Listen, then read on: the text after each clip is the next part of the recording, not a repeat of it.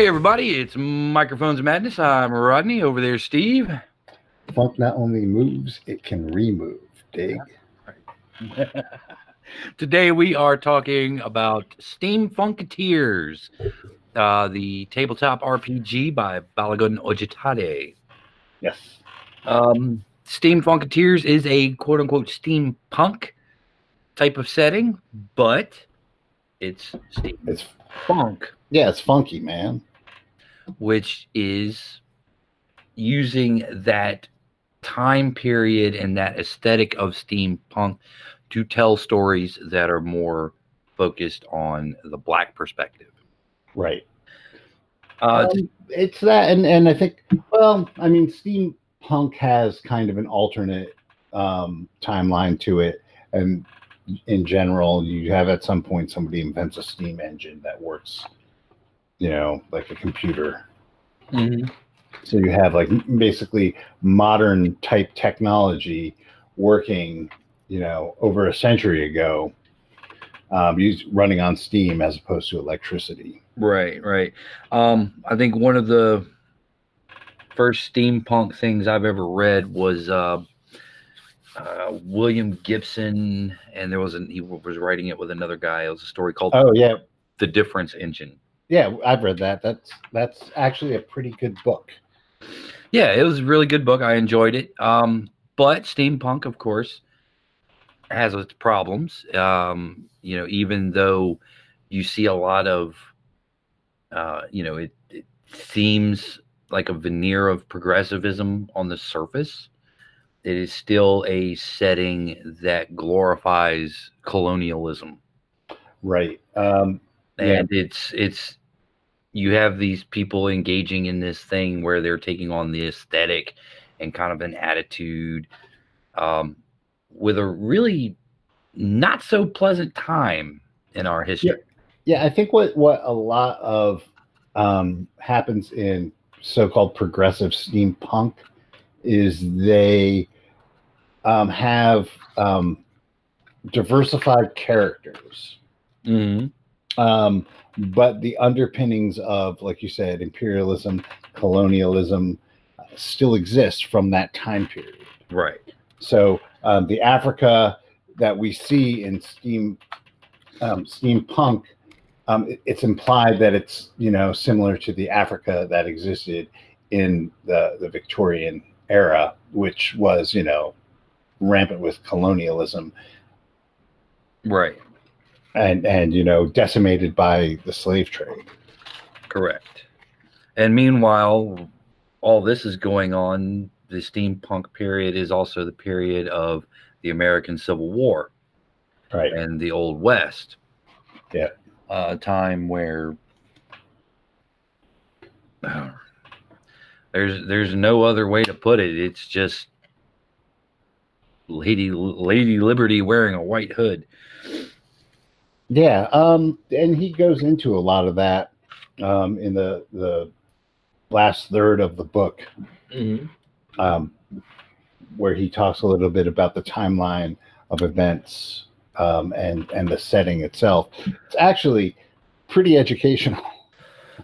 Yeah, well, he also integrates bits and pieces of the histories that occur in several books. From himself, Milton Davis. There's a very extensive reading list in the back of this book. Yeah, I think he's in the setting itself. I think he's using his own works as the default setting. But yeah, there are other steampunk authors. Right. What I really liked about how he sets up the setting is that he takes a good just blending of events that actually happened, mm-hmm. And events that happened in his writing, in Balagun's writing, mm-hmm. And fairly seamlessly uses that to create an alternative history, right. and there's a timeline that's pretty detailed as well as events, and some of them you're just like, did that happen, or is that part of the there's that part of the alternate history. Right, right. But it does not shy away from the issues associated with the time period. No, not at all. And it's one of Balagan Ojitade's strengths as a writer, I think, is to create these realistic, just worlds, seamless worlds that make sense within themselves, and he applies that to the setting of this game. Right, right. This is not the first thing we've seen from Balagan Ojitade on the RPG front. He worked with Milton Davis to create the Key Conga role-playing game. Right. Which, to be honest, that setting is more my style.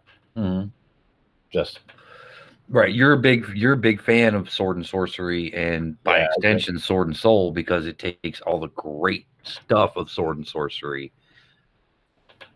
and leaves behind a lot of the bad stuff. Yeah, that's ever since I was a kid, that was what I like to read. So that really that setting touches me. I'm not as much into steampunk, steampunk. To be honest, that era of human history, the Victorian age, the Old West, doesn't excite me as much. It's funny. It was like when we were talking to Matt last night. He was like, the reason I didn't play in your Japanese game is I don't really care about that setting. It doesn't do it for me. And I totally get it, because I feel kind of the same way about Victorian, the Victorian era of the Old West. Just kind of like, the antebellum period, all of that. Yeah, it's there. Right.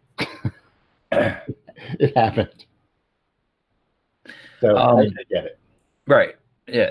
I'm not extraordinarily well read in steampunk either. Like you, it's, even though I do tend to like Westerns. We had this discussion when we did Edge of Sundown. Edge of Sundown, right.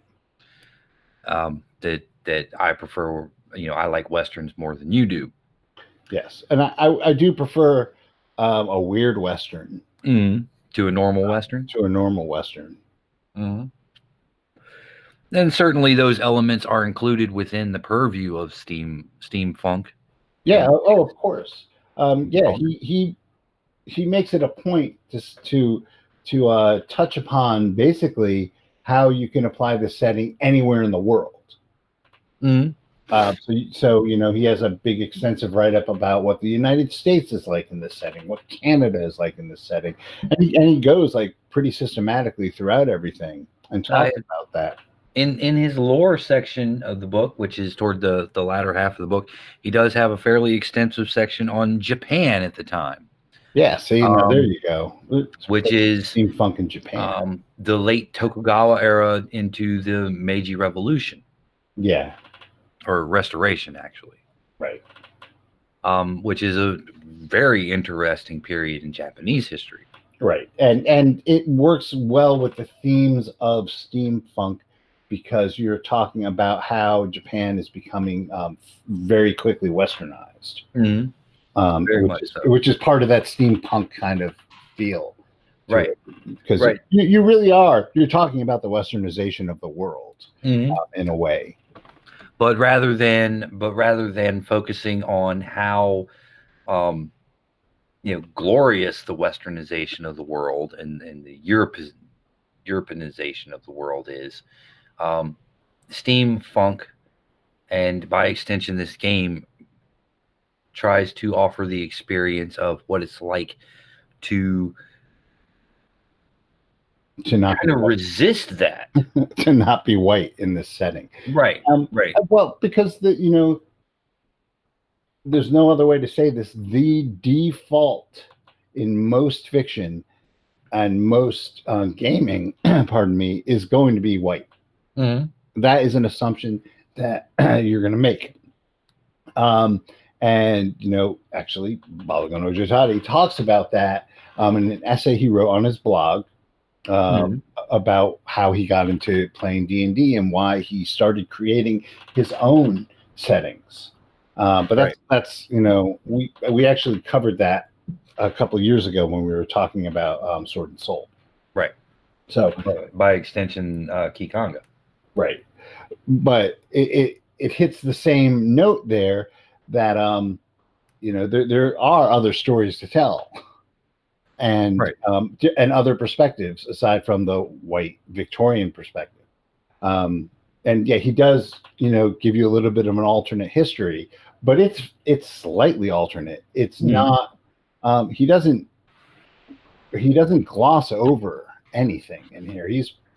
It's pretty harsh. Oh, very, very harsh. As a criticism, and it's not untrue. That is correct. While, and the one thing that he strives to do is in creating the setting for this RPG is to make sure, like any RPG, that the player characters are empowered. These are not. Yes, it is an oppressive time, and nobody can deny that. But we have, individuals and people who are able to surmount that. Right.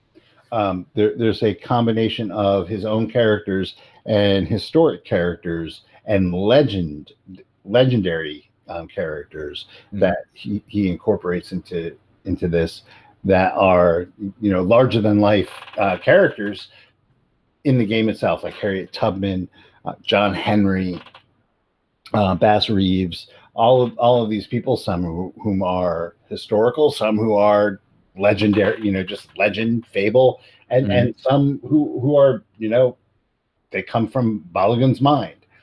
Right. But they're all part of this, and they're all like the icons, if you will, of the setting. Absolutely, the paragons, the people to aspire to be. Right, and as a player, these are the role models, or as a character, not a player, but as a character, these are the role models that you're aspiring to be, like you said. Right. In the game. So, as a setting, fantastic. It is a fantastic setting. It is a necessary setting to consider in the realm of speculative fiction, in the realm of alternate history. And it's very important that such a game exists. And that makes the second part of our discussion a little bit more difficult. Yeah. So let's get to the actual game itself. The nuts and the bolts. The nuts and the bolts. Steam Funketeers is at its root a fate based system. It does. It takes a lot of what Fate Core has to offer, and embraces it wholeheartedly, which is great. I like Fate. My only actual playing experience with it is the Icons thing that we're running, which is heavily Fate influenced as well, but it's really fun to play. Oh yes, absolutely. It's very open. You're not as constrained as you are in something that's like D&D or even Call of Cthulhu, where everything that your character can do is completely like statted out and listed in front of you. Right. Fate, for those of you who are uninitiated, is an evolution of the Fudge system, numerically. But the main mechanic of Fate is the economy of what's called fate points, where you have narrative elements built into your character that you are able to activate for bonuses, advantages, several effects through the course of gaming. In turn, you can activate them for a benefit, or the game master can activate them as a penalty. Well, it's there's like this interplay in this economy of exchanging fate points taking on advantage and disadvantage at the opportune moment to really enhance the role-playing experience. Yeah, it's kind of like in Dungeons and Dragons, the 3.5, the hero point, where you have a hero point allows you to do fantastic things, alter die rolls, re-roll, change narrative aspects. It's a pretty powerful tool, but in D&D, it's a rarity. Right. And really, it's kind of second fiddle to just rolling that D20 with your bonus. Right. In Fate, that is the main mechanic. So without getting like too like crunchy into what goes on, that ability to change your fate, so to speak, is key to how the game plays. And Balagan takes this core mechanic, probably our favorite part of Fate, and one of the things that got us to play Icons to begin with was because it was very Fate-based, and we wanted to play something Fate-based just for the change, the refreshing change from playing things like D20 or what is the Chaosium system? I keep forgetting what it's called. BRP, basic role playing, percentile based system.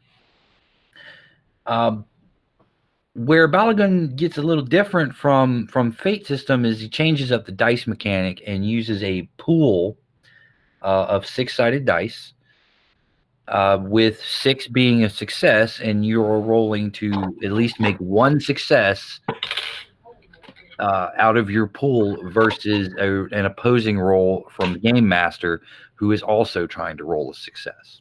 Yeah, it's a tough mechanic. It is a very tough mechanic. Especially early on in a character's existence where you don't have a lot of skills or points and skills. Right. So roughly how it works is you get to roll the amount of dice. Your pool is how big your skill is. So if you have a 2 in a skill, you get 2 dice. Right. 3 in a skill, you get 3 dice. Very similar in mechanic to the West End Games D6 system that we played with Star Wars. Kind of, but West End Games doesn't. You just add them up. Right. You don't have to get a 6 to be successful. Right. It's almost a mashup of that and the FASA mechanic, Shadowrun. Well, Shadowrun, but like the weird dice from Fantasy Flight, Star Wars, or L5R, where you're trying to get a certain symbol and amass as many of those as possible in your pool. Right. Unfortunately for that, there's multiple facets of a die that has that symbol on it instead of just one, which is 6. Right. It's just, take 3 die and roll them and see if you can get like 2 6s consistently on it.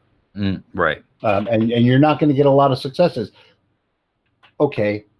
But you have these fate points that help you out. Right. In Fate, the way Fate works is you have dice that have a blank face, a minus, or a plus. And you just add it all up. You add your pluses, subtract your minuses, and you're trying to get a target number. Or you're not trying to get a target number, actually. One success is like a certain level of success. A 2 is certain level, blah, blah, blah. And your skills add to your dice. You roll 4 of them consistently. Right. And your fate adds to the amount of successes you get on your dice. So you can roll, conceivably 4, 5, 6, 7, 8, 9, 10 successes with 4 dice. So right. With this, even if you get fate points and you get extra dice in your pool, you're still trying to get 6s. So you're increasing your chances of success, yes, but not as well as you might think, just probability wise. Right. Yeah, I'm not a statistician, so yeah, I don't know what the actual mathematical curve is, but I know that for 1d6, it's of course it's 1 in 6 chance, Right. and it only skyrockets from there. How many It goes sixes up. you can get out of, say, 5d6 or 4d6? Right. So that's a tough mechanic, and I think that as a player, you want to succeed in what you're doing. Mm-hmm. It's natural. You don't want to have to, fail more than you succeed. But Especially if you've built your character to be good at certain things.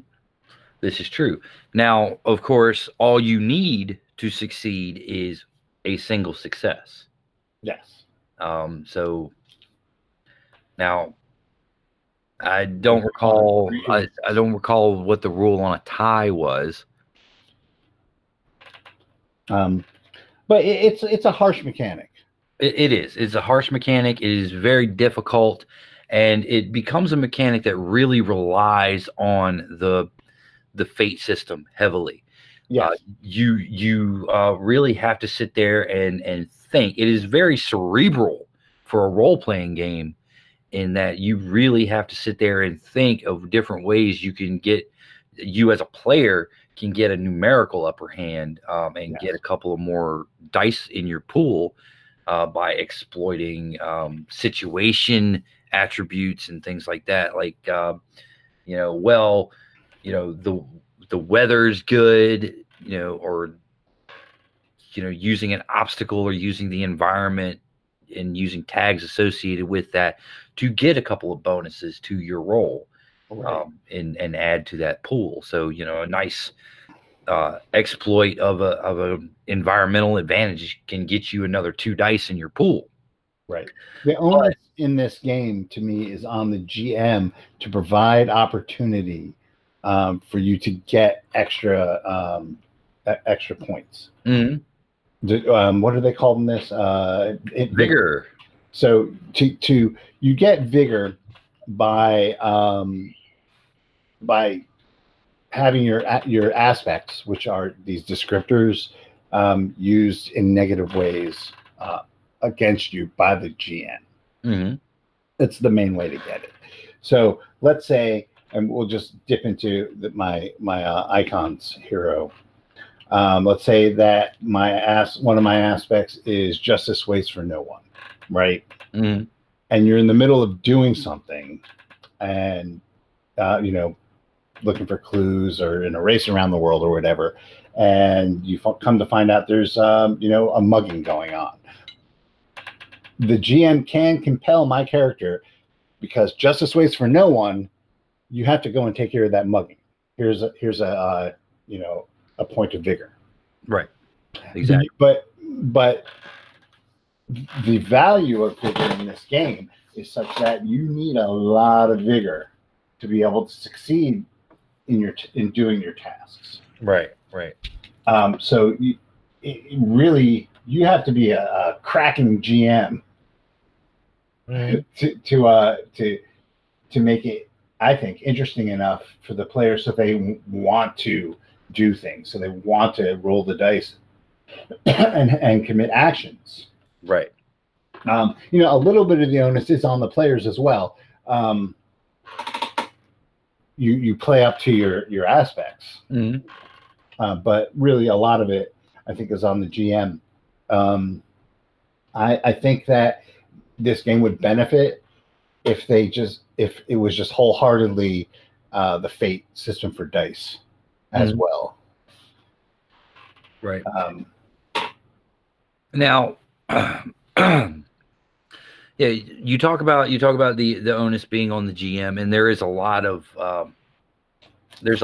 interaction between the player and the GM, and as we said, with the fate system being this kind of economy of back and forth, and almost kind of wheeling and dealing, that can really, in very tense narrative moments within the story, can really be just as intense as the action your characters are undertaking, because you're invoking those aspects to get the points of vigor, and then you're spending those points of vigor, right, rapidly to either take control of the narrative, get yourself a bonus die to your pool, for the various effects, or tap an enemy's aspects as well. Tap an enemy's aspect to hurt the GM's chances. So there's not only just this cooperative exchange between players and the GM, but there's also this kind of adversarial relationship between the player and the GM. And there are times within the Steam Funketeers rules as written where it seems like the house always wins. Yeah, and you can tell Balogun likes his games of chance. Oh, definitely. You know the house always wins. Right. One of the interesting aspects of this particular game is that the GM, from the onset of the game, starts with 6 dice in his pool for all of his actions. Yeah. And he can also. It is crazy, especially. I tried to roll up a character from the very beginning, just using the rules as written. There is a rule early on where it says that the GM can give out as many points of vigor as they like, and I presume that is both over the course of gameplay and for character creation, because it is necessary to spend vigor to get skills. Yes. Every character starts with 3, and they start at 3 at 1 die each. And you also base start with 3 vigor. Now, rules as written, that character has 3 skills at 1 with 3 points of vigor that they can spend, and all of their narrative aspects, which is numerically extraordinarily weak. But if you look through a lot of the NPCs and example characters that are included in the later part of the book, you see several characters with 3, 4, 5 points, 5 dice in any particular skill, and skills that go outside. Right. Now, there is an experience system where you can, the vigor that you earn and are awarded, you can spend to increase your skills or other attributes. There's also a feat system of sorts, which is like a magic system called the Brushed. And you have supernatural abilities as well. Right. And the Brushed are kind of the empowered superhuman characters, but it's not always like internal. You can have fabulous machines that grant you these abilities or magical powers, or you can just be born that way. Right. Which is a really interesting dynamic into the setting as well. So, but you do improve as a character. It's not that you have a static character. That and your dice pool is always going to be like extremely low. As you play, you're going to get better. You're going to have better chances. But I'm thinking of starting this game and just creating a character and just playing out of the box, so to speak. Right. I don't know if using this system of dice would make me want to come back to it. Just because it seems like it would be a really frustrating mechanic. Right. Well, it's one of those things that as I was creating the character, I realized that there really has to be that GM interaction there to tell you, okay, create a character. Everyone has an additional 10 points of vigor to spend. Right.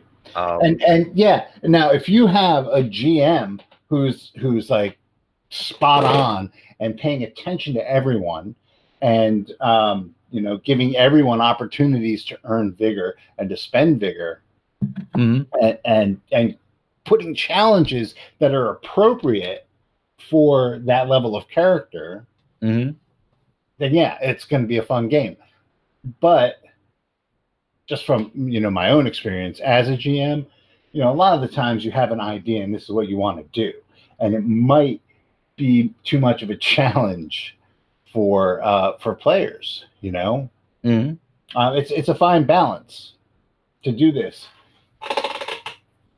Right. And creating a beginning level adventure is more difficult than you think, because you have grand ideas in your head, but you can't, just to use D&D, you can't have like a bunch of first level characters go up against an adult red dragon. Right. It just doesn't work. But an adult red dragon is, it's terrifying. It's exhilarating. It's like what you're there for.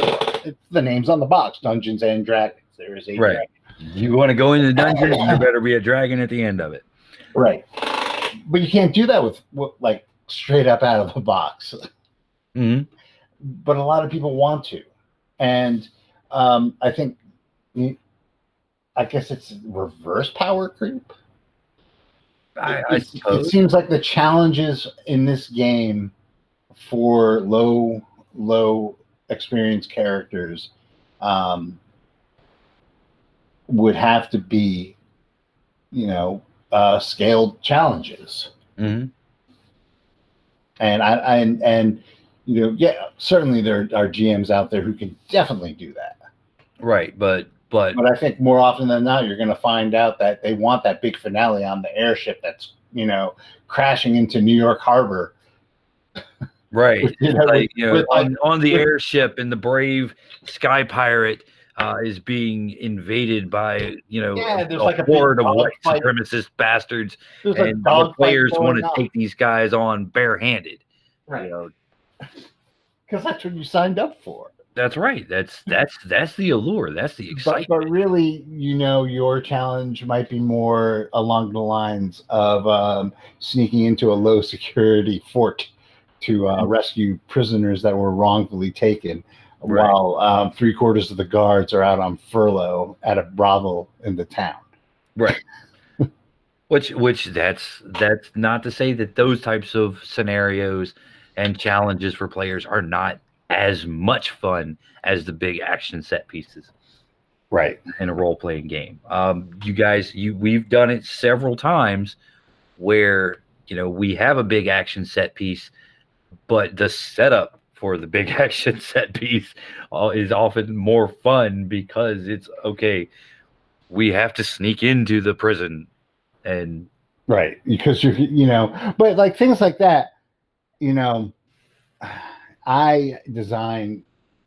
You're of course talking about the finale to Nippon no Kage, where I pretty much designed it that if you went head first, you were going to die, and you knew you were going to die. Mm-hmm. You knew that you couldn't do that because you knew what your characters were capable of, and you knew the system, and that you had to find an alternate means to get in, and even that. Getting to that point was really challenging. Mm-hmm. I thought. Right. But Steampunketeers is the type of game where you really have to take advantage of what's called a zero session, where the GM and the players sit down, character creation happens all at the same time. You discuss the world, you discuss the basics of your plot. You're not going to give away your entire plot. No GM's going to do that. No, but you want to have some parameters, Right. But it gives this shared aspect to the world, because everyone sits around, and as they're thinking of their character concept, and they're talking to the GM about their character concept, somebody else might be sitting there at the table and go, "Oh, I can play your cousin who does this." And it becomes this, and the GM is sitting there just constantly taking notes and ascribing qualities to the world, and making suggestions, and there's this big social interaction. That's actually how Fate is supposed to go. Mm-hmm. Exactly. You're supposed to have a zero session so you can all be on the same page, right? And the world gets created as the characters get created. And you don't just create your own character. You have a hand in creating everyone's character. So you assign aspects. Like you said, you're my cousin. That becomes like a relationship aspect between the two characters. Right. And then, you want it to be a little bit more exciting than you're my cousin. Right. But, that's how it all starts. Right. And of course, while all of this is going on, GMs, because you and I are both GMs and we both can be very evil bastards when it comes down to it. Is sitting there, everybody's assigning their aspects, thinking about their aspects, and the GM's just sitting there giggling the whole time. Yeah, I'm gonna have a lot of fun with this guy. Well, no, and that's the sign of a good character, is when especially in a system like this, where if you have your aspects are good enough that both you and the GM and your fellow players can think of ways to take advantage of that. Mm-hmm. That's fantastic. It makes for a great game and great teamwork in the setting and good challenges. And this game has all of that. Mm-hmm. Right. The narrative potential of Steampunketeers is just out of this world. Absolutely. The stories you can create as interactive between players and GM is fantastic. Mm-hmm. I would just like to be able to do something as a player in that setting and get stuff done and not worry about, even if you took, instead of just 6s, you made it 5s and 6s. Right. Broaden the margin of success or something like that. Yeah. Or if you're set on using that dice pool mechanic, just have more chances for success in the dice pool. Right. And instead of having it be, roll X, X D6 for, and you're looking for one success, roll X D6 and, to succeed in this task, try to get 2 successes. Or, right. Later on in the game when people, have spent a lot of vigor points developing their character and customizing and tweaking little things with feats, which are ways to modify skills. Right. You can see, okay, you want to throw a grappling hook onto this airship and okay, give me, that's going to be, it's moving. That's going to be a 5 success task. Right. And of course, and then the player goes, all right, I'm going to do this. I'm going to invoke this aspect. So my dice pool is going to be 12, 13 D6, and as you say, it might go a little bit quicker if the players had that, 5 or 6. Right. Well, just the challenges grow with the skills of the players. Mm-hmm. The kind of things that you have. So instead of getting one, like you said, instead of 1 success, you want to get 2 successes at this point because you're doing something a little bit more difficult. Right. And so a lower level character who has a jump of 2. Right. Can't, they'd be able to go across a 10-foot pit, 8 times out of 10 or whatever. Mm-hmm. But put some alligators in that pit and have the rope, be fraying. So it becomes a 4 success. Right. Get up there in time before the rope breaks. And under this type of system, really the GM's role is kind of out of it.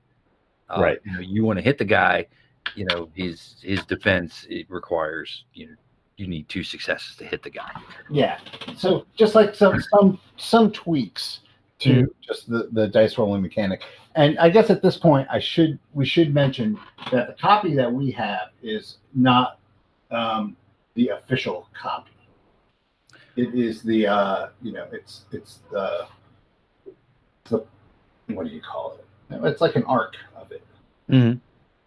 I don't know if this is its final form. Right.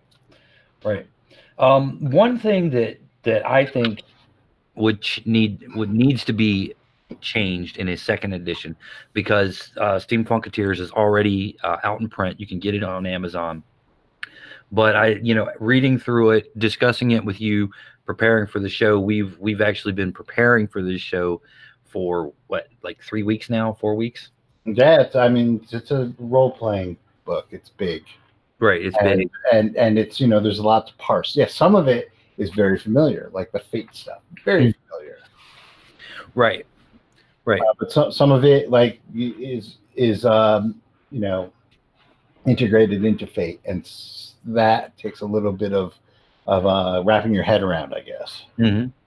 Now, while you could play this current version as it is, with few tweaks here and there, just to balance things out a little bit, because it does seem a little bit unbalanced right out of the box.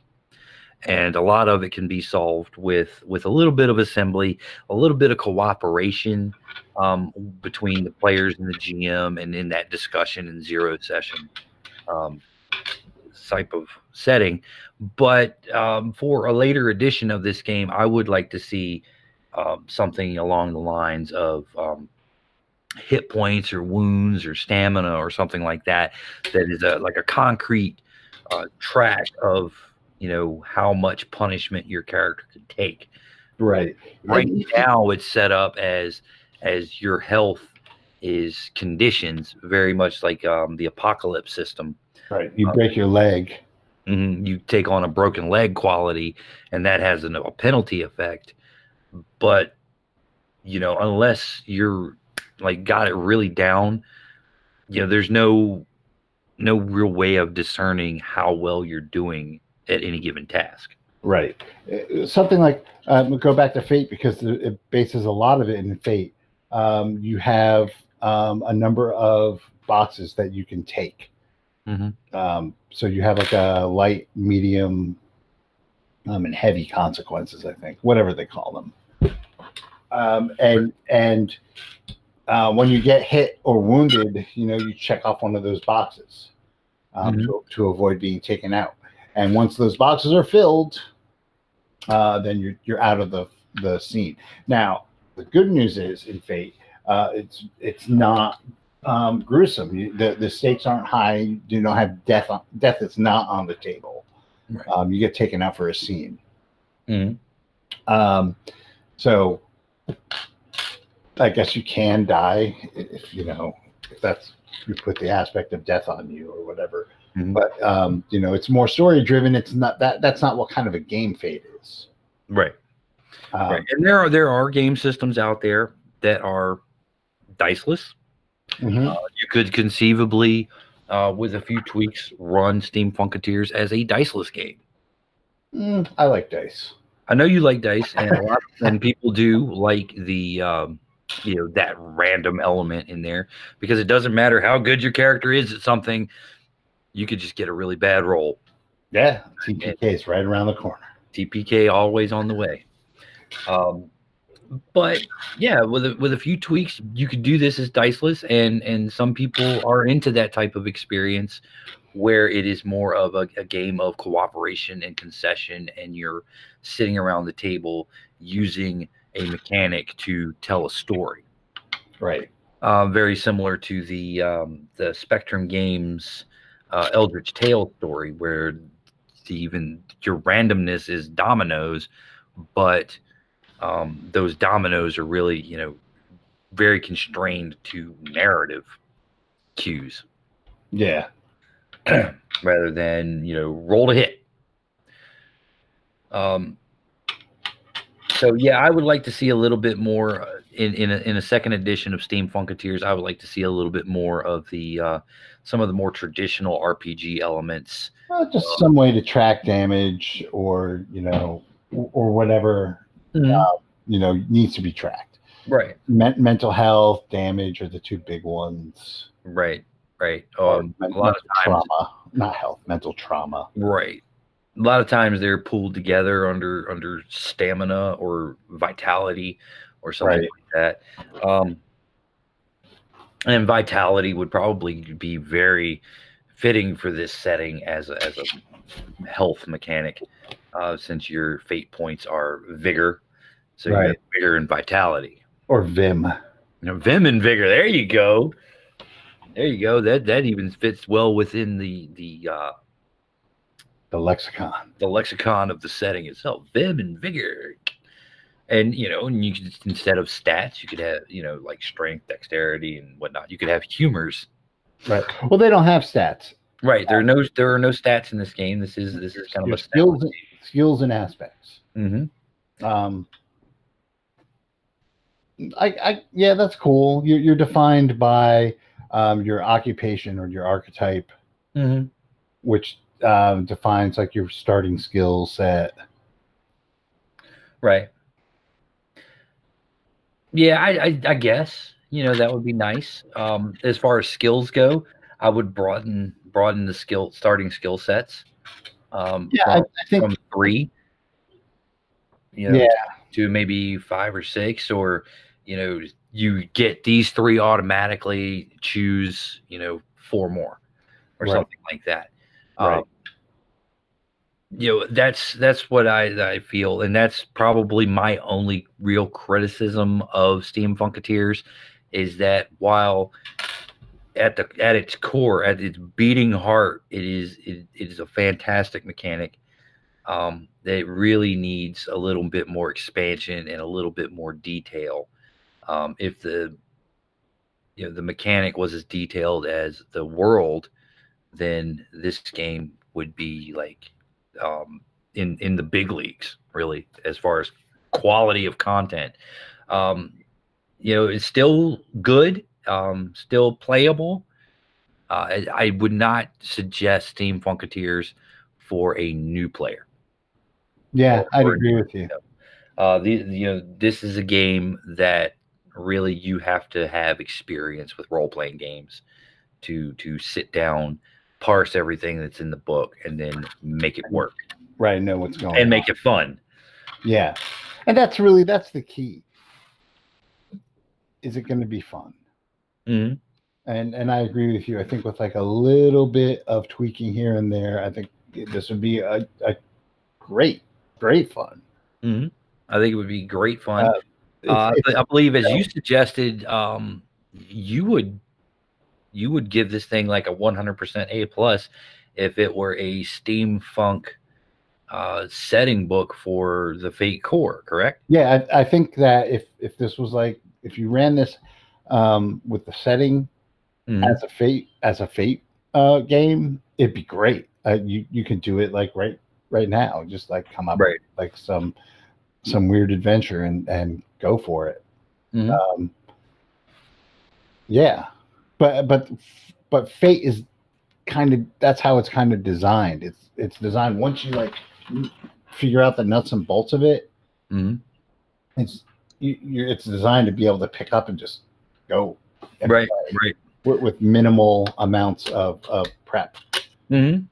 I would like to see it as either a system neutral, like Fate is a setting neutral. It's a universal system you can apply to any setting. Right. But you don't see too many RPGs out there, or role-playing products in general, that are system neutral, where you could go through and play any game that's in an OGL, Fate, D20, hold on, or anything like that. Because I bought this really cheap from Drive-Thru. Mm-hmm. Where are you? There you go. Astonishing Worlds, mm-hmm. which is system neutral, like Sword and Planet kind of thing, or well, maybe not Sword and Planet, but like like old school Flash Gordon kind of planetary romance type of stuff. Yeah. Oh, right on. That'd be a great way to spin a steampunk game. Is just get Space 1889 with it. Yeah, I just really just you just brought that up. and I'm like, I have one. Right. Steam Funketeers, yeah, I think would be great as a system neutral setting, where a GM could come in with a group of players and play it with their preferred system.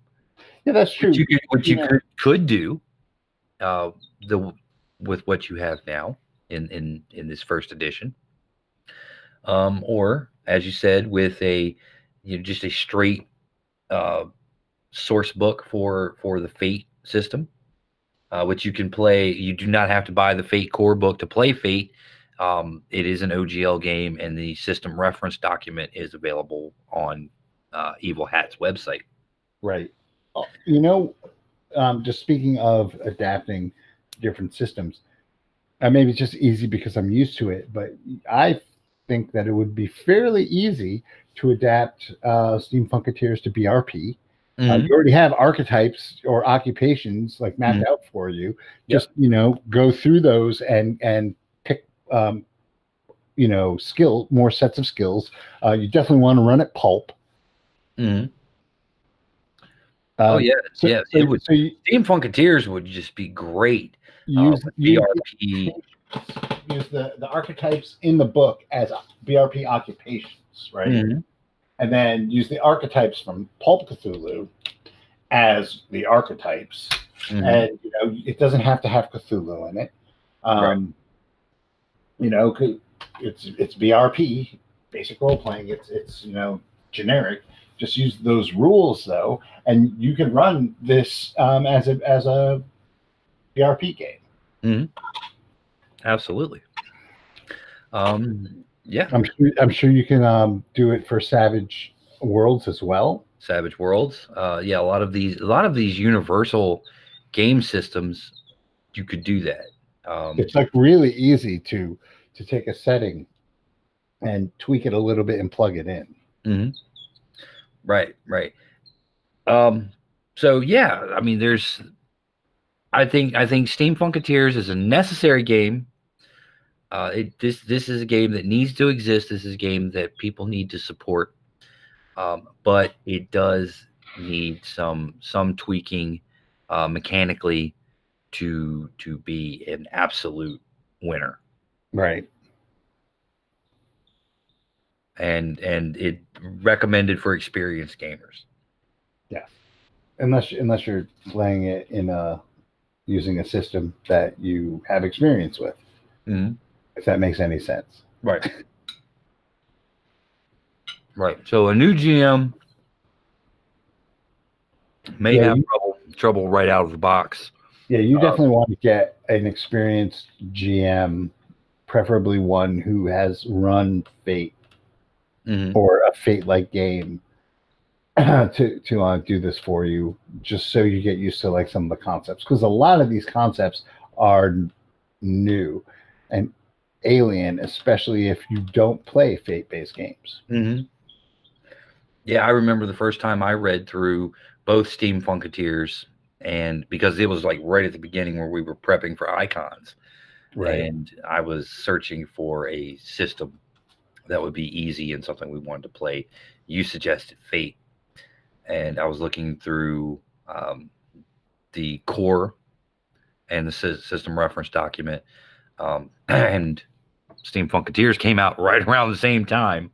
Yeah, it did. So we started our read through while I was prepping for Icons, and at the very beginning, for someone who's never looked at Fate before, Fate can seem very daunting. Yeah, but once it clicks, though, you look at it and you go, your brain just explodes with the possibilities. It's really easy to pick up on once you have all the concepts down. Right, and I'm still getting used to Fate as a system, but I'm really enjoying it. I'm jazzed. I love playing Icons. I think it's great. There's like so much that you can do that you don't have to be constrained by a skill set. Right. You still have a skill set. Now it's a lot more flexible.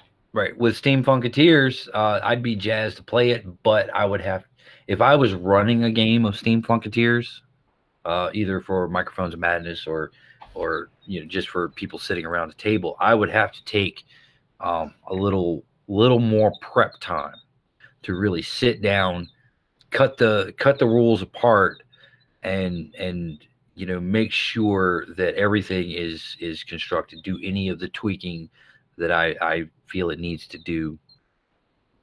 And that's great if you're one of those types of GMs who likes to get into a system and get your hands dirty. Making little tweaks and house rules and stuff like that. It's fantastic. But if you're a new GM just looking for, having to agitate a rule right off the bat, the book itself is not always that helpful. And that would be my other criticism, is that the book didn't seem very well organized. Yeah, it could have been indexed better. I think as you and I were discussing it, there were a few points where you had a question from later in the book that was answered like from a paragraph at the very beginning of the book. Yeah. And there's not a lot of cross-referencing going on.